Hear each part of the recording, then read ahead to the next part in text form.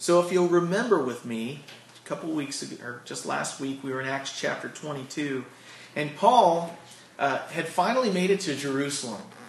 Paul had been on several missionary journeys, and this was kind of coming down to the end of his road. He kind of knew that, because every time he went to another city on his missionary journey, he was actually confronted by someone who was filled with the Holy Spirit that would say, basically, hey, don't go to Jerusalem because their chains and trials await you. You're going to be possibly put in jail.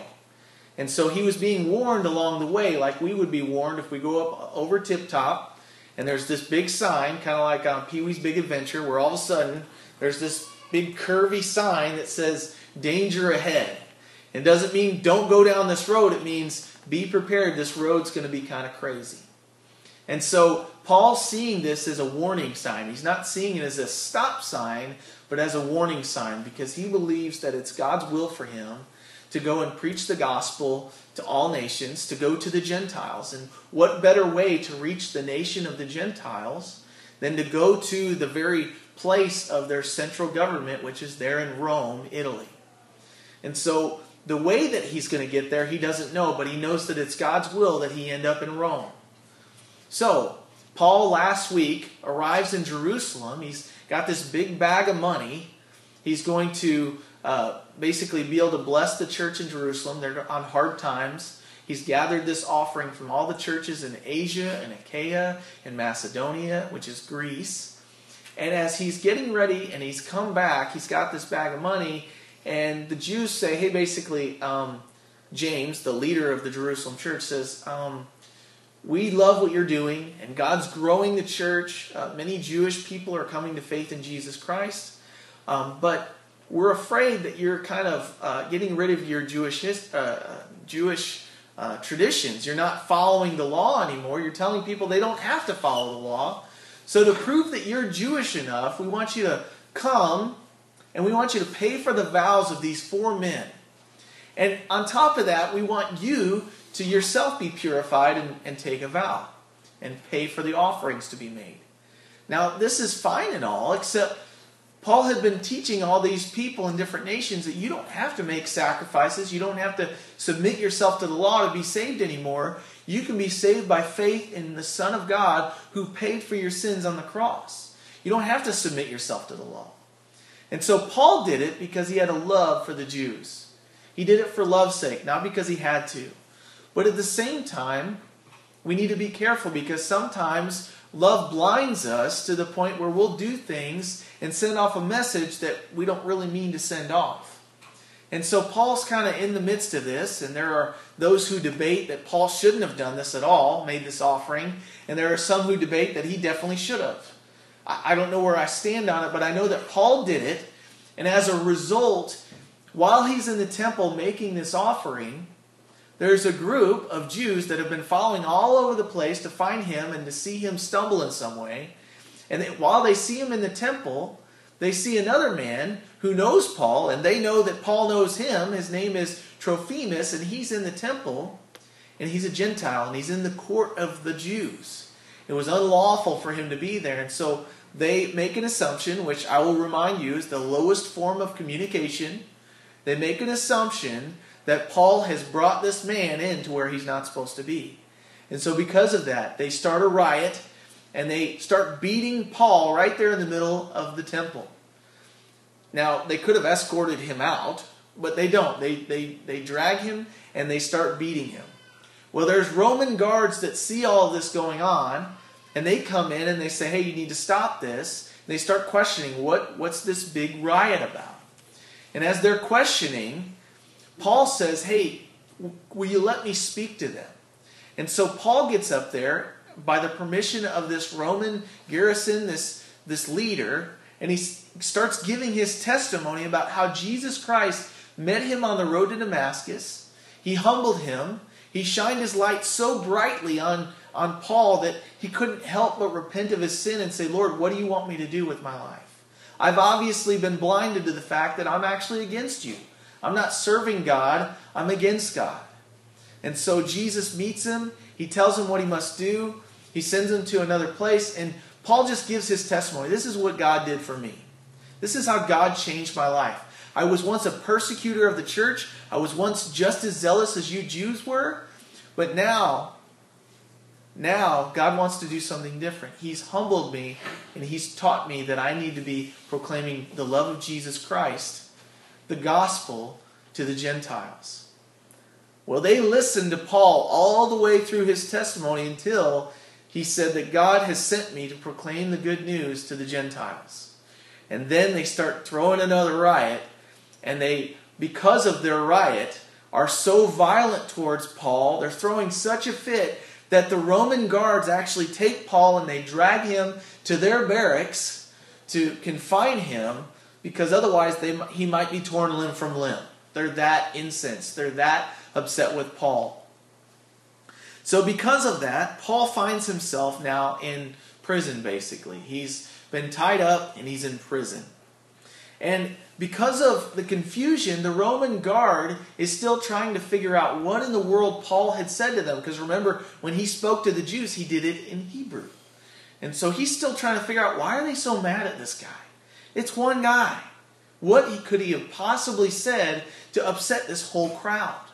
And so he's still investigating into it. And while he's investigating into it, he says, hey, why don't we examine him? And in Roman terms, that means, why don't we scourge him until he tells us what in the world he said to them? Because he won't tell us.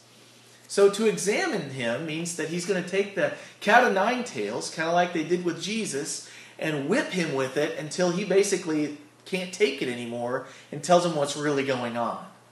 So Paul being a little bit wiser than I probably would have been, he said, hey, is it lawful for you to scourge a Roman citizen? Now, he doesn't say anything until this point, because this scourging, we oftentimes think of it as kind of just like a beating, but a scourging would oftentimes not only clear them, because they'd fess up to what they had done, but just the scourging alone would kill most prisoners.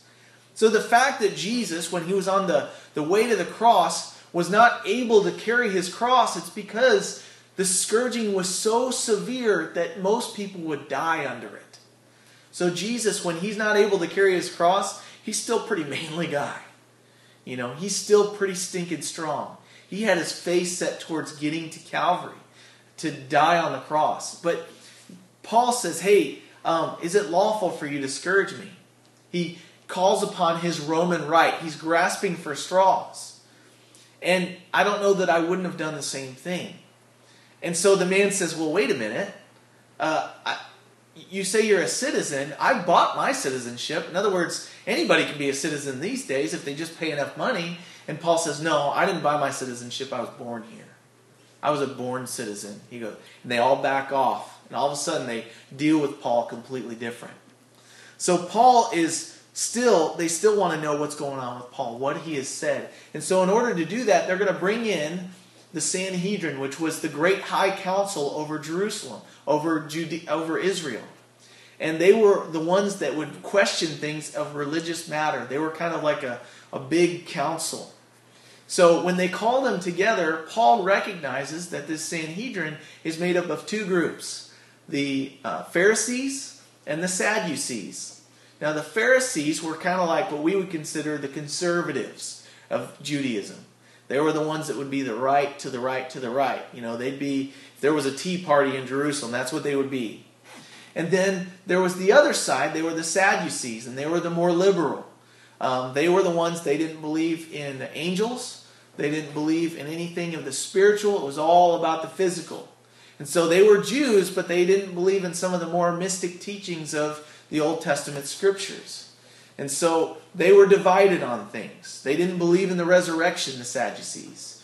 That's why they were sad, you see, because they didn't believe in the resurrection. I don't know. It's somebody's joke I always use, and of course it gets old, and it's kind of corny, but, you know, they were kind of a sad group. I mean, can you imagine to be a Christian and not believe in the resurrection? Well, then we only have hope in this life only. And in 1 Corinthians 15, Paul actually writes, he said, if in this life only we have hope in Jesus Christ, then we are of all the most pitiable. Because if Jesus didn't raise from the dead, he's just like every other religious leader. He's dead and he's in his tomb. But we have eyewitness accounts that he not only wasn't in the tomb anymore, but up to 500 people saw him after he rose from the dead. And so he's got this group, these Pharisees and these Sadducees, and he's going to use this very fact to divide them, to deflect away from the fact that they're trying to try him. But they believe, these Roman garrison, the soldier, he believes that, hey, look, if I can get them to question him and to put him under scrutiny, perhaps he'll give himself away during this trial. As they try him, we'll find out what he has said to them, and then we'll be able to give him charges or let him go. And so, verse 30 of chapter 22 says, the next day, because he wanted to know for certain, this is that Roman leader, because he wanted to know for certain why he was accused by the Jews, he released him from his bonds and commanded the chief priests and all the council to appear, and brought Paul down and set him before them. So he said, hey, why don't you guys come together? Why don't you try this man, kind of examine him, and we'll just listen. So verse 1 of chapter 23 says, then Paul, he looked earnestly at the council, and he said, men and brethren, he's still addressing them respectfully. He says to them, I have lived in all good conscience before God until this day. And the high priest, Ananias, he commanded those who stood by Paul to strike him on the mouth. And then Paul said to him quickly, God will strike you, you whitewashed wall, for you sit to judge me according to the law, and do you now command me to be struck contrary to the law? And those who stood by said, do you revile God's high priest? And then Paul said, I did not know, brethren, that he was the high priest, for it is written, you shall not speak evil of a ruler of your people. So Paul starts to address this crowd, this council, respectfully. He says, men and brethren. And then he explains to them, he says, I have lived in all good conscience before God until this day. Now, what's the big deal with him saying that? Why does the high priest order him to be slapped? Well, because Paul was not following the law. He was not doing what they saw as a righteous person should be doing. He wasn't doing sacrifices. He was going and talking to Gentiles all the time. He was doing all these things that in Judaism, they had kind of leveled that kind of person to someone that was not righteous at all, that couldn't possibly have a clean conscience. And so when Paul says this, it sounds very highfalutin. It sounds very prideful. And so the high priest has him slapped. Now, so Paul responds, what I would call reacted. Have you ever reacted to something? There's a difference between reacting and responding. A reaction is when somebody mouths you and you punch them in the mouth without even thinking about it. A response is where you reason what's just happened and you respond to them. Now, you can still be kind of straight with them, but it means it's a thought-out response. So, Paul here has reacted. He's been slapped by this high priest who he knows is on the outside very clean, but inwardly knows nothing about righteousness. As a matter of fact, Ananias was kind of like a mercenary. He was a leader religiously, but in his actions, he was only doing what was expedient in order for him to get financial gain. And we know that sometimes this happens. He's more of a politician than a religious leader. Now, there are religious leaders, and we all know them, and we could probably list some, but we won't go there. We know that there's religious leaders that are out there for financial gain. They don't care about anybody. They're wolves in sheep's clothing. Well, that's who this man was. He was outwardly, he was supposed to be the most holy man in Israel. He was supposed to be an example to his people. How the leader goes is usually how the people that follow him go. But he wasn't. And so Paul responds to him. He says, God will strike you, you whitewashed wall. Now, what's a whitewashed wall? I think of Tom Sawyer. He would have to whitewash the fence or the wall. But what it's talking about is in those days, there would be people that would come from distant lands and they would travel afoot or they would travel on the back of an animal and they would come to Jerusalem for the feast to worship God. And in order to worship God, they had to be ceremonially clean. But along the road, along the way, outside of the city gates, there were many cemeteries. There were places where bodies were buried. And because dead men's bones were there, if you accidentally walked through a cemetery, you would have traveled all this distance from a distant land, spending all this money and time and effort, and you wouldn't be able to go and worship in the temple because you had been defiled by going through a cemetery. That's what the law taught. So what they would do to deal with this is they would take whitewash and they would paint the walls that were around the cemetery so you wouldn't wander in. They didn't have street lights. And they would also paint the tombs themselves bright white. So even in the darkness of night, you would see them from a distance. And not only that, but it would look nice during the day. It wouldn't look dank and dreary, but it would be a place of, you could go and see, the headstones of your relatives, and it wouldn't be so dark and kind of dreary. So that's why they would paint those walls. But the reality is no matter how much you paint a cemetery, on the outside it's clean and it's bright and it's beautiful, but on the inside, what is there? There's dead men and women's bones. There's still tombs. There's still places of death. And so Jesus in Matthew chapter 23, verse 27, when he's speaking the woes against the leaders of Israel, he says to them, "Woe to you, scribes and Pharisees, hypocrites! For you are like whitewashed tombs, which indeed they appear beautiful outwardly, but inside they're full of dead men's bones, and are all uncleanness.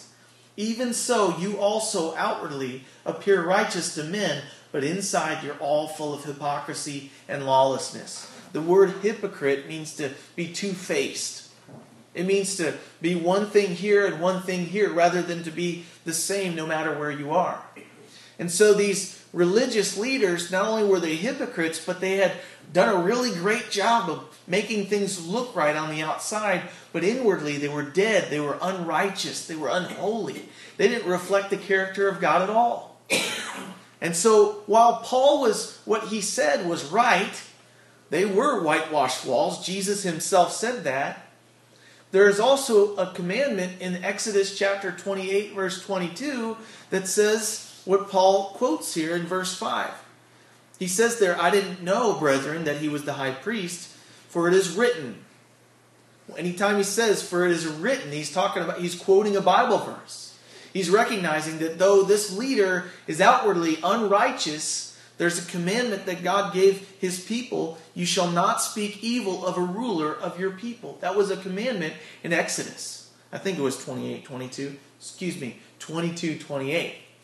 So the reality is that whether a leader is respectable or not, in Paul's situation here, he's recognizing that the commandment supersedes my feelings towards the person. I'm to respect the office. And so Paul there, he repents quickly. He says, "I didn't know, brethren, that he was the high priest. For it's written, you shall not speak evil of a ruler of your people." He was very quick to respond and say, "I was wrong. I shouldn't have said that." He's kind of taking his foot out of his mouth. Now, it's interesting to me here, though. He says, "I didn't know, brethren, that he was the high priest." Now, the high priest, everybody would know who he was. So there's some conjecture. How did Paul not know? He had been there for several days. Surely he should have known by now. Well, number one, it tells me that he wasn't in the temple when Paul went there to worship. But number two, it tells me that perhaps Paul, because of his stonings, and many even secular writers say this, Paul had eyesight problems. Many of the letters that he wrote, he had to have somebody write them for him while he dictated. And so many believe that Paul, literally, his eyesight was so bad by this point that he didn't recognize the person that was addressing him. And so I kind of take that take.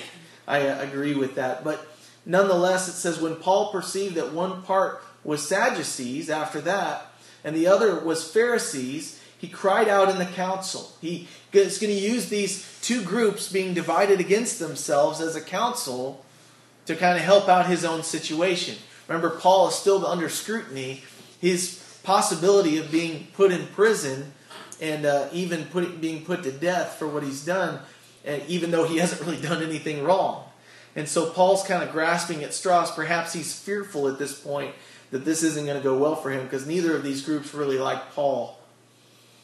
But noticing that these were Pharisees and Sadducees, in verse 6 it says that he cried out in the council, "Men and brethren, I am a Pharisee, the son of a Pharisee." Now instantly this would get the Pharisees on his side, right? And then he cried out, "Concerning the hope and the resurrection of the dead, this is why I'm being judged." Now, between these two groups, this is one of the biggest things they don't agree on. So he's basically taking a spiritual hand grenade and throwing it in between the two groups, just ready to watch the explosion so he won't be examined any further. And so because of that, he divides them and they won't join up against him, he's hoping. So, and when he had said this, a dissension, verse 7, arose between the Pharisees and the Sadducees, and the assembly was divided. For Sadducees say that there is no resurrection, and no angel or spirit. But the Pharisees confess both. They believe that there are. Then, verse 9, there arose a loud outcry, and the scribes and the Pharisees' party arose, and they protested, saying, "We find no evil in this man, but if a spirit or an angel has spoken to him, let us not fight against God." You know, the very thing that the Sadducees are like, "We don't believe this," they're like, "Hey, if he's heard from the Lord, then we agree with him. He hasn't done any evil." Verse 10, now when there arose a great dissension, the commander, fearing lest Paul might be pulled to pieces by them, he commanded the soldiers to go down, to take him by force from among them, and to bring him into the barracks. So my question for you is this the way that Paul should have handled this? Because what Paul has done is, rather than trust in the Lord to defend him, he's spoken up and he's basically trying to defend himself by kind of playing the blame game, throwing dust up in the air. And it's funny because sometimes, I don't know about you guys, but when I was a kid, if my brother and I were getting in trouble, or if one of us was, we would blame the other to try to get away from the main issue. Now, had Paul done anything wrong? No. So what did he need to shift the blame away to somebody else for? He didn't. I don't believe that Paul handled this in the proper way. And I'll say that because in James, where I was reading just yesterday, James chapter 3, it says this. He says, "Who is wise and understanding among you?" James 3:13. "Let him show by good conduct that his works are done in the meekness of wisdom. But if you have bitter envy and self-seeking in your hearts, do not boast and lie against the truth. This wisdom does not descend from above, but is earthly, sensual, demonic. For where envy and self-seeking exist, confusion and every evil thing are there. But this, the wisdom that is from above, is first pure, it's peaceable, gentle, willing to yield, full of mercy and good fruits, without partiality and without hypocrisy." And then he says this, "Now the fruit of righteousness is sown in peace by those who make peace." Paul had the opportunity here to be a peacemaker, and instead he stirred up a war that was already below the surface. Now, he did it for his own gain. He was trying to get out of this situation. I get that. He was afraid of the consequences if these guys agreed together. But the reality is whether it's expedient for our situation or not, Jesus said, "Blessed are those who make peace, because they will be called the sons and the daughters of God." There's no confusion there. Paul didn't make peace here. He actually kind of started back up a war that had already been going on. So it's just my take, and for what it's worth, it seems like even though Paul was being squeezed here, maybe he was a little desperate. Don't you think that sometimes when we are being squeezed, when we are a little desperate, that's when we stir up wars? That's when we stir up dissension among the ranks. This is the high council of Jerusalem.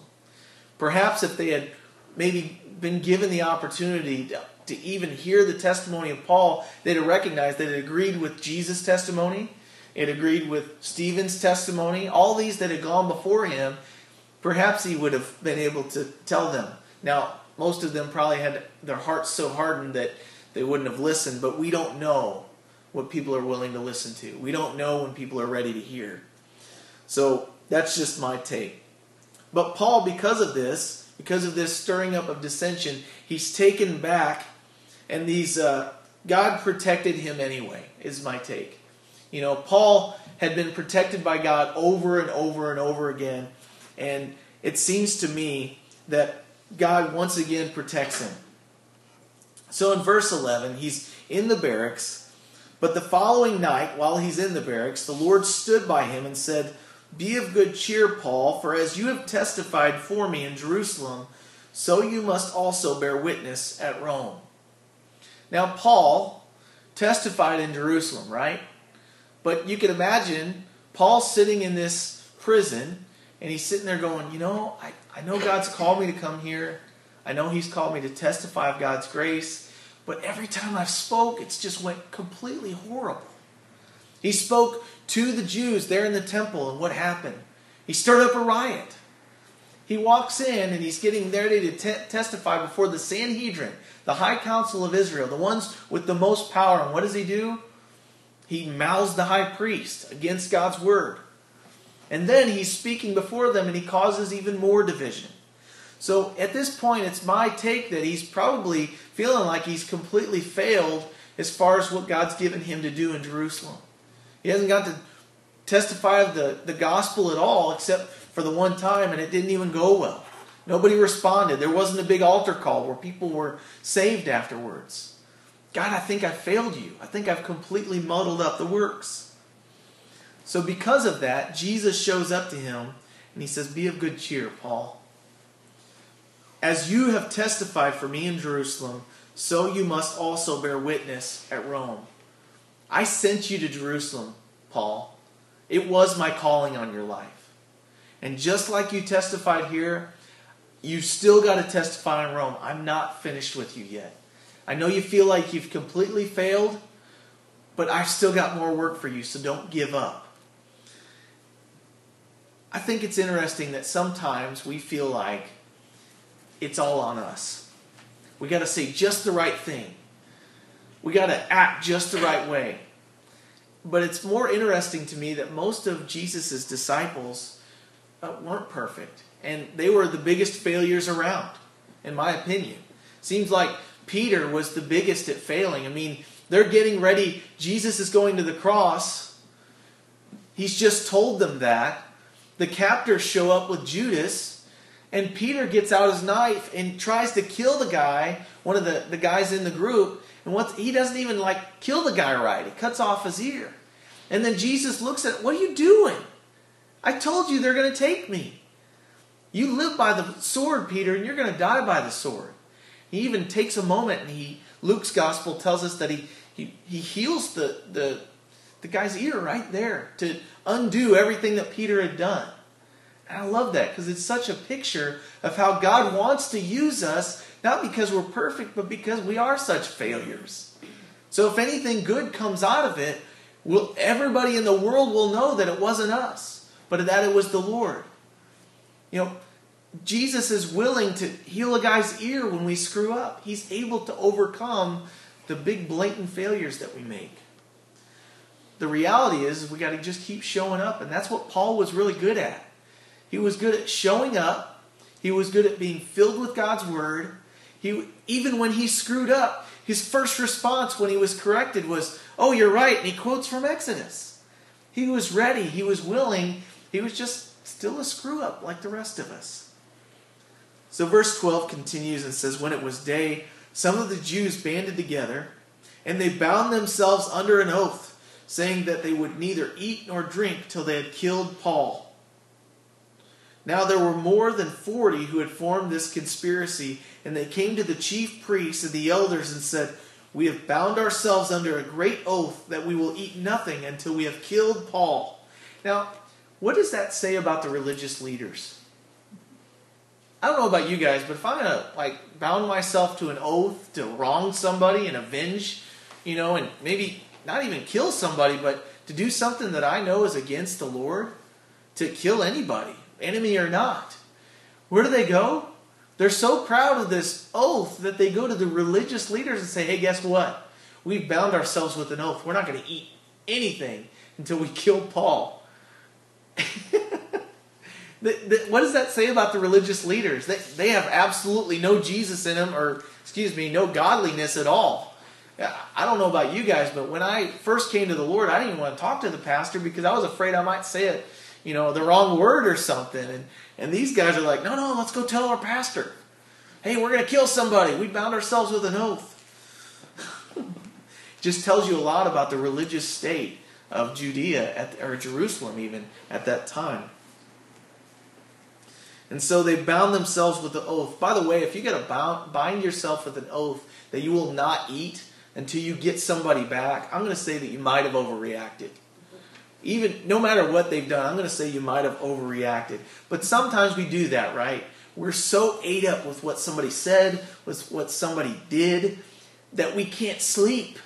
We're not even hungry. If you ever get to that spot, let it be a red flag. Perhaps it's time to forgive them, even if they're not asking for forgiveness, so that we can set ourselves free, because we're really the ones that's the prisoner there. And so these men have bound themselves with an oath. They're apparently not happy with Paul. They want him put to death. Verse 15, now you therefore, together with the council, suggest to the commander that he be brought down to you tomorrow, so as though you were going to make further inquiries concerning him. But we're ready to kill him before he even comes near. So they're laying a trap for Paul. So when Paul's sister's son heard of their ambush, he went and entered the barracks and told Paul. And then Paul called one of the centurions to him and said, take this young man to the commander, for he has something to tell him. So he took him, he brought him to the commander and said, Paul, the prisoner, called me to him. He asked me to bring this young man to you, and he has something to say. So then the commander took him by the hand.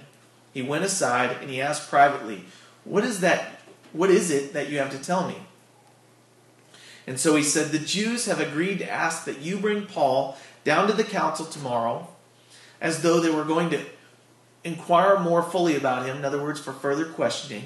Verse 21, but do not yield to them, for more than 40 of them lie in wait for him, men who have bound themselves by an oath that they will neither eat nor drink till they have killed him. And now they are ready, waiting for the promise from you. So the commander let the young man depart, and he commanded him, tell no one that you have revealed these things to me. So Paul, in this trial we first read about today, is trying to defend himself because he knows, or he feels like it's God's will for him to testify all the way to Rome. Now it is God's will. Jesus reveals it to him there in the prison in verse 11. But what Jesus is showing him is he's saying, hey, you're just like you testify to me here in Jerusalem, I'm going to be the one to take care of you. I'm going to make sure that nobody gets you and that you fulfill your calling. You don't have to be crafty. You don't have to come up with a plan. My plan will be fulfilled. And so every time that Jesus gives us a promise, he confirms it by following through. And we see it here where when Paul has a death threat against him, he's got 40 men conspiring to kill him and even making plans with the religious leaders. And then he's going to make plans with this garrison leader, the centurion, who's going to bring him through. And basically he's going to be offed, mob style. What's God do? God does something extraordinarily ordinary. He's going to use a relative of Paul himself. This guy that we know nothing about other than he shows up out of nowhere in verse 16, just so happens to be there listening while some of these people are conspiring. Paul's sister's son. He heard about the ambush. He knows Paul, cares about him. And he goes and tells somebody that can do something about it. Some people ask sometimes, why doesn't Jesus always use miracles? Well, why would God need to use a miracle when he can use something ordinary? We're oftentimes looking for the miraculous, and sometimes God just wants to use the ordinary. We look for the miraculous. Jesus came in human flesh. God made him be born through the seed of the woman, through a Virgin Mary, and brought him through what we would maybe even consider an ordinary way, aside from the whole, Immaculate Conception thing. That's not ordinary at all, right? But why didn't he just put a megaphone on the moon and say, Jesus is my son, hear him and obey him and believe in him, and you will be saved? That'd be miraculous, right? That doesn't happen. But no, he sends his son through natural means. In a way, in fact, that most of the world missed it. Most of the world missed the birth of Jesus because they were expecting something crazy and miraculous. Now, it was miraculous. I don't want to bring that down at all. But the reality is that sometimes God wants to use ordinary you and I who hear something or see something, or God gives us a word, and this is what he does here. He uses this relative of Paul to save his life. And so because of that, this commander receives this message, and verse 23 says, he called for 2 centurions. A centurion is a leader of 100 soldiers. Century means 100. Centurion is a leader over 100. Saying, prepare 200 soldiers, 70 horsemen, and 200 spearmen to go to Caesarea at the 3rd hour of the night. Provide mounts to set Paul on, and bring him safely to Felix the governor. He wrote a letter in the following manner. So he wrote a letter to the governor. So he's not only going to send him, but he's going to write a letter explaining, this is why I'm sending you this prisoner. But I love this because he sends them not only with 200 soldiers, but 70 horsemen, so the cavalry, and 200 spearmen. Now, many people are like, well, this is just one guy. Why can't they just send him with the cavalry and be smart about it? Why are they moving all these soldiers? Well, historically speaking, many have surmised that they already were going to be moving this troop anyway, so they moved him at a different time. And they were like, hey, we can kill 2 birds with 1 stone. We can just send Paul with them, and he'll basically be guarded the whole way. I don't know about you guys, but when I see some of the military movements that get made, the tanks and all the trucks and the Humvees, I don't know about you guys, but that's there's no better way to travel than that. You don't have to worry about your safety. I mean, you got a bunch of armed military guys that are trained to kill.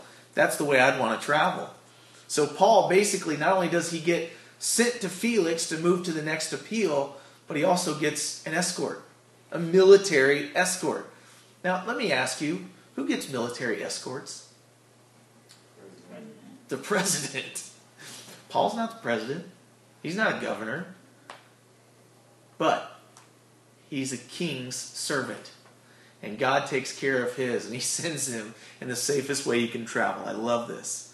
God is not only telling Paul, hey, I'm going to take care of you, but he is taking care of him. So, we'll finish with this letter. Claudius Lysias, to the most excellent Governor Felix, he says, greetings. This man, Paul, was seized by the Jews, was about to be killed by them.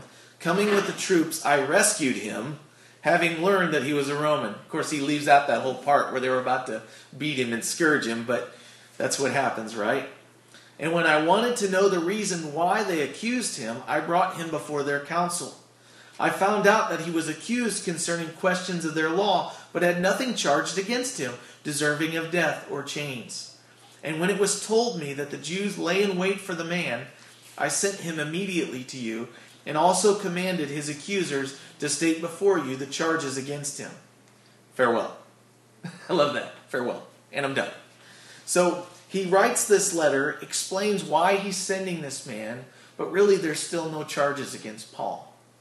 But what I want you to see, the overarching theme of today's passage, more than anything, is that the whole beginning of this chapter is Paul feeling like he totally screwed up.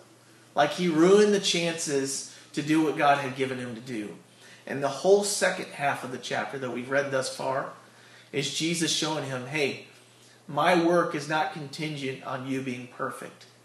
It's contingent upon me working through your life, taking care of you along the way. We don't have to take care of God. He's the one taking care of us. And if he wants to use us to speak into someone's life or to be a witness for Him, or even just to bless someone, it's not contingent on you and I doing it perfectly. And I need that encouragement. I don't know about you guys. I feel like more times than not, when God wants to use me, I fail Him more than I do well. So I guess the reminder, hopefully for you all this morning, is if you feel like God's given you something to do and you're completely failing at it, remember that He's going to be the one that's going to complete it. He alone is faithful. And when we are faithless, He is faithful still. It doesn't stop Him from being faithful. So just start fresh today. Start fresh this coming year. If God's laid something on your heart and you feel like you've just been putting it off and other things have gotten in the way, don't be discouraged by that. Repent if you need to repent. But start over. Say, Lord, I was ready to be used by you and I totally dropped the ball. You know what? I think the message from Him is going to be of good cheer. Be of good cheer. I'm still with you. I'm standing by you. One translation in verse 11 actually says, I'm standing with you, Paul. And this, for Paul, is his darkest hour. And he says, oh, good, because I felt alone. So, Father, thank you so much that your presence in our life is not dependent on our perfection or our own righteousness. I believe when Paul says, I've been living in good conscience before God until this day, it wasn't because he was able to say, hey, I've been perfect, but he was just confessing that my righteousness comes from a perfect sacrifice from Jesus Christ. And so, Lord, thank you that your love for me is not dependent upon my performance, but it's dependent upon my just trusting in you. And Lord, if there's anything I could say, Lord, it's just that I desire that I and all these here would spend this coming year learning to get better at trusting you. Lord, help us to get really good at being obedient.